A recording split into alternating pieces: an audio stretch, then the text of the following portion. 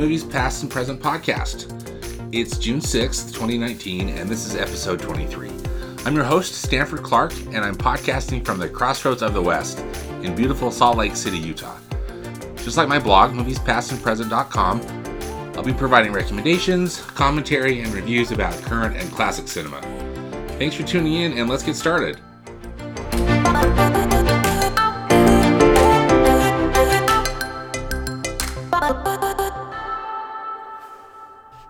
New in theaters this week, we've got three new releases of note.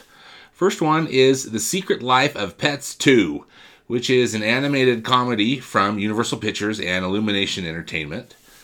The Secret Life of Pets 2, shockingly, will follow the 2016 blockbuster The Secret Life of Pets.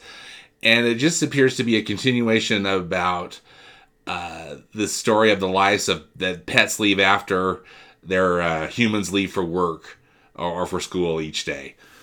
To me, the premise of this just reminds me a lot of the Pixar Toy Story films, in that rather than the toys, their secret life, it's what the pets do when the humans aren't around. So the creative team from the first film is basically intact for this sequel, with the exception of Max, the dog. He's the primary animal character. In the first film, he was voiced by Louis C.K., who, as you know, got involved with some of those Me Too accusations and admissions, and they pulled him from the project, and he was replaced by the comedian Patton Oswalt. Patton Oswalt, as you may recall, was also the voice of Remy the Rat in Pixar's Ratatouille, but he's a good vocal artist, and I'm sure he'll do just fine. Again, this appears to be just more of the same, so if you like the first film, hopefully you like this one too. The Secret Life of Pets 2 is rated PG by the Motion Picture Association of America for some action and rude humor. Next up is the film Late Night, which is a comedy from Amazon Studios. This film was written by and stars Mindy Kaling, and it also stars Emma Thompson.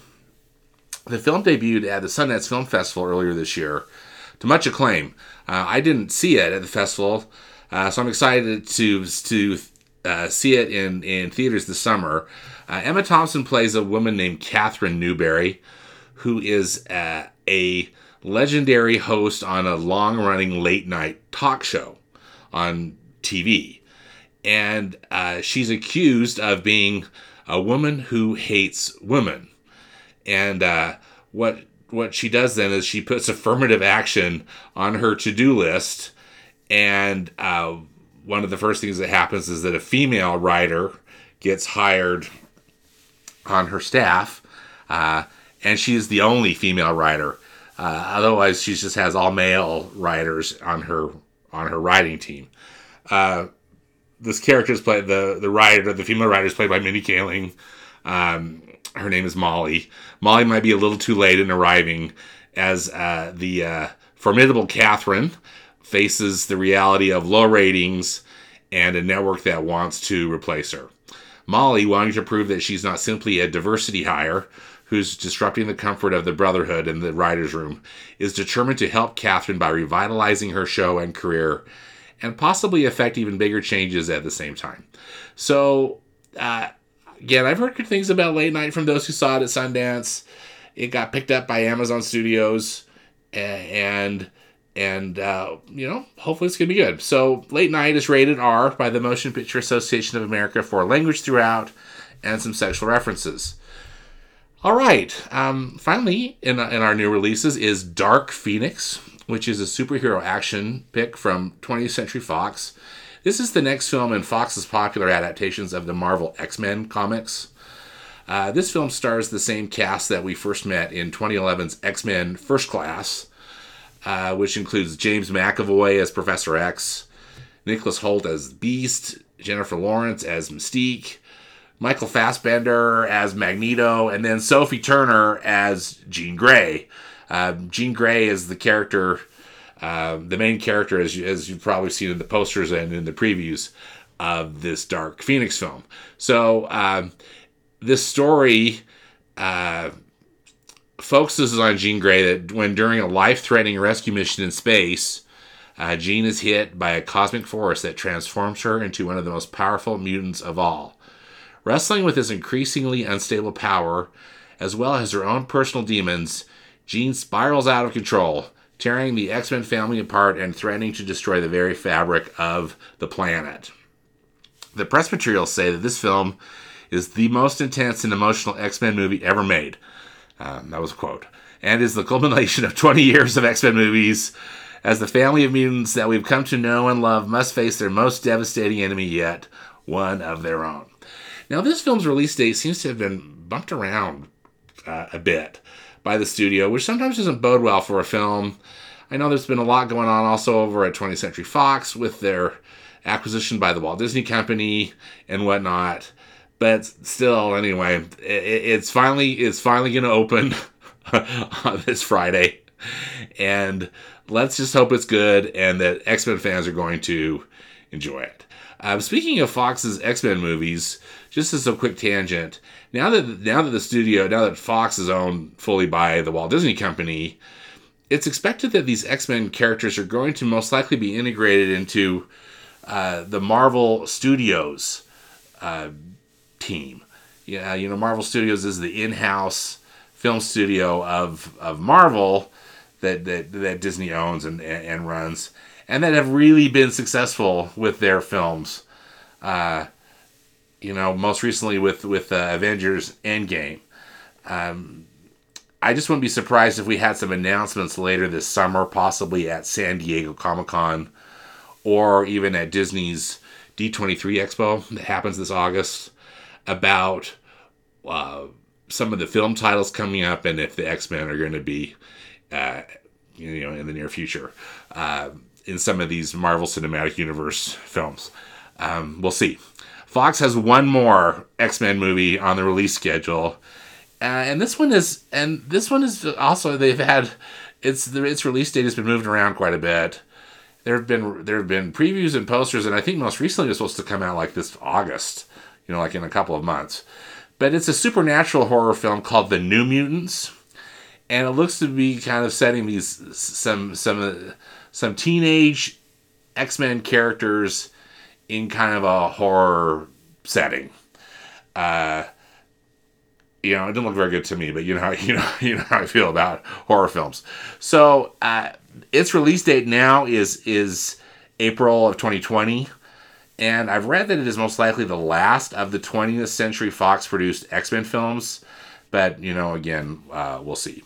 So, Dark Phoenix is rated PG-13 by the Motion Picture Association of America for intense sequences of sci-fi violence and action, including some gunplay, disturbing images, and brief, strong language. So there you have it. 3 new releases this weekend: The Secret Life of Pets 2, Late Night, and Dark Phoenix.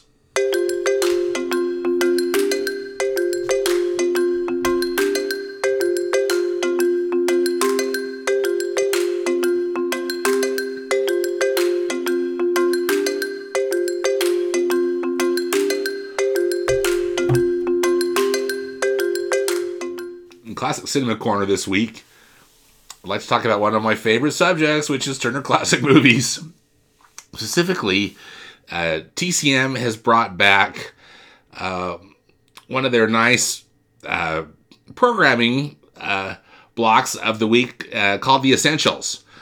And this happens every Saturday night now, as it has in years past. And basically, what they do is they bring in a guest host or two, and they talk about just really outstanding films. They're not trying to rank the films, or they're not going through some kind of they're not creating a list or something like that. But they're just talking about high quality films that film lovers should watch and be aware of and learn from them and of course enjoy. So this season is co-hosted by TCM primetime host Ben Mankiewicz, and also by director and producer Ava DuVernay. And this season the films are really diverse and interesting. It's been going on now since this season of The Essentials started up again in May, and they've been showing a lot of diverse films. This upcoming Saturday is Saturday, June 8th, is a documentary from 1976 called Harlan County, USA. It's directed by Barbara Koppel, and this film documents a 1972 battle over leadership of the United Mine Workers of America, and the murder of one of their labor leaders. And this is not a film I've heard of, and again, I think I'd like to check it out. A 70s documentary, and it's also just interesting to hear what Ben Mankiewicz and Ava have to say about it. Last week they showed the classic film West Side Story from 1961, which is just one of Ava DuVernay's favorites, and that was a lot of fun to hear. To hear their commentary, and then also to watch that outstanding film. Next week is a film called La Pointe Courte from 1955. This is director Agnes Varda's first film, and again, not one that I've seen before. So I definitely am planning to either record it or watch it if I'm going to be home. That's on June 15th. On June 22nd is the crime drama from 1975, Dog Day Afternoon, with Al Pacino, and then the interesting films continue. They've got all sorts of ones that are well known or lesser known. One called Daughters of the Dust is playing on June 29th. That's from the year 1991. On July 6th is the Battle of Algiers from 1966. On July 13th is Gandhi, that drama starring Ben Kingsley in the title role from 1982. Anyway, so just some cool stuff. I'll put a link to the website in the podcast notes, but it's just essentials.tcm.com. You can go check it out and read more about each of these films and read more about Ben and Ava DuVernay, and it's just always exciting to just increase your film vocabulary and see and being exposed to new things, particularly if you are a fan and a student of classic film. So one of the things, speaking of The Essentials, that I've been doing this year is there was a book that was published a couple of years ago titled, TCM The Essentials, and it's 52 must-see movies and why they matter. It's written by Jeremy Arnold, who's a film scholar and a contributor to TCM, among other things. But I've really been having fun with these, watching an interesting classic movie. And some of these I've seen, but some of them I haven't, and it's just been like having a little mini film school every week. In this book, again, the films aren't ranked. They're placed in the book in chronological order. And I've watched some of these films out of order because I've had an opportunity to see some of them on the big screen or whatnot. But anyway, he writes a little essay, has some information about each one of these films, and it's really a terrific book. If you're interested, again, I'll put a link to this book and also some more information about this project that I've been doing, that I've blogged about too. Again, it's TCM The Essentials, and the movie that I watched most recently was called The Lady Eve. It's from Paramount Pictures in 1941, and it's directed by Preston Sturges. Stars Barbara Stanwyck and Henry Fonda. And I don't know if this is a film you have heard of before, but it's a screwball romantic comedy, and it just really captured my interest this round. It's a film that I had seen before, but this particular viewing, I just really fell in love with it. And one of the things I read that Jeremy Arnold was stating, and I think that it might have been another person too that I read a review online, but that it's just one of those films that gets better with each viewing. Let me just read a couple things that Jeremy Arnold had to say about it. He states that the film is equal parts funny, romantic, and sexy, and it's one of the finest comedies ever made, in his opinion.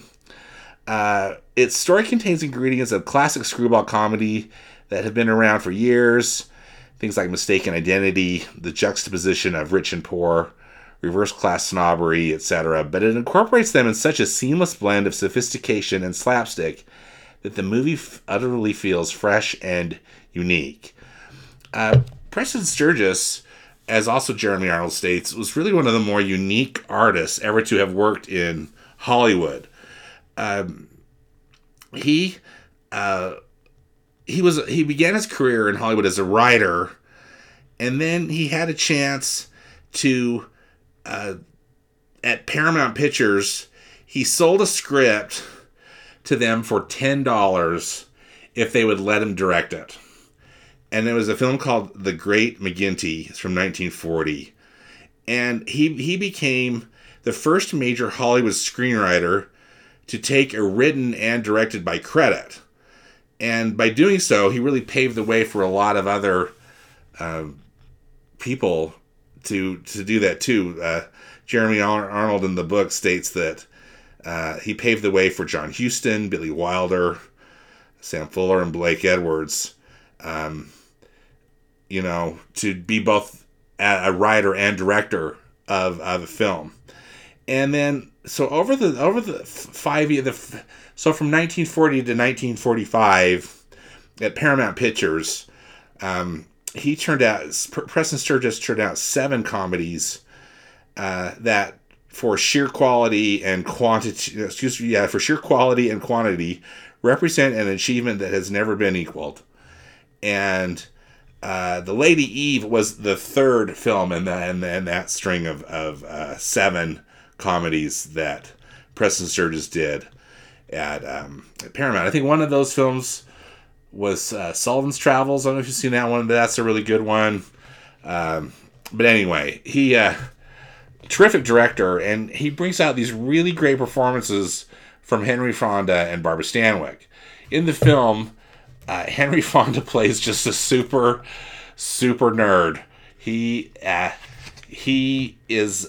a scientist, and he studies snakes, but he also just happens to be filthy rich. He is the heir to a fortune. His father makes pale ale, as in the beverage. And so he's an heir to this pale ale fortune from his family, and Henry Fonda's character is taking a cruise ship home from one of his scientific journeys, and he encounters a father-daughter team, and Barbara Stanwyck plays the daughter, and they're con artists, and they're masquerading as rich people, but they try to take people down, particularly playing cards, but what happens is, though, Henry Fonda and Barbara Stanwyck actually, their characters fall in love with each other, and so just in classic screwball comedy, people are falling all over, and I mean just all the crazy stuff, and again the mistaken identities. But it's so fun. It's so fresh. It's so fun to see Barbara Stanwyck in kind of the femme fatale role that she is known for, yet with such a light comedic tone. And Henry Fonda is just delightful in this comedy too. I just don't recall seeing a lot of comedies per se. I know Henry Fonda has excelled in every genre that he acted in, but with films he starred in. But this film is so much fun. I really like what Jeremy Arnold had to say about the overall the tone and theme of this film. He states that Fonda and Stanwyck can no more choose not to love each other than they can choose not to breathe. Sturges' sweet final message is that love is too powerful to be controlled. And that's what makes The Lady Eve such a supremely romantic and essential work of art.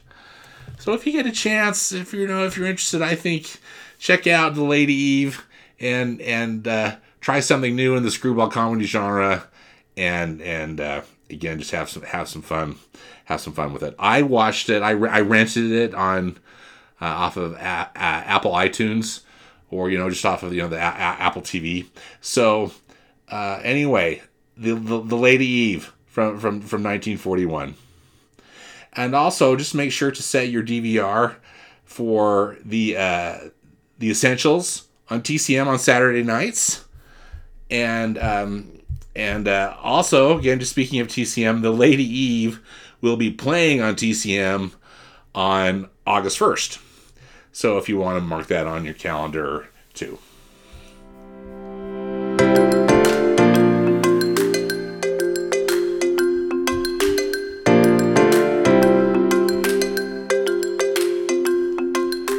Well, thank you for listening to the Movies Past and Present podcast this week.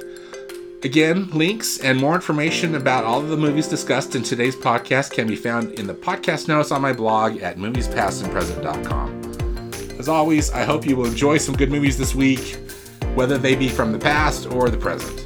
Until next time, thanks again.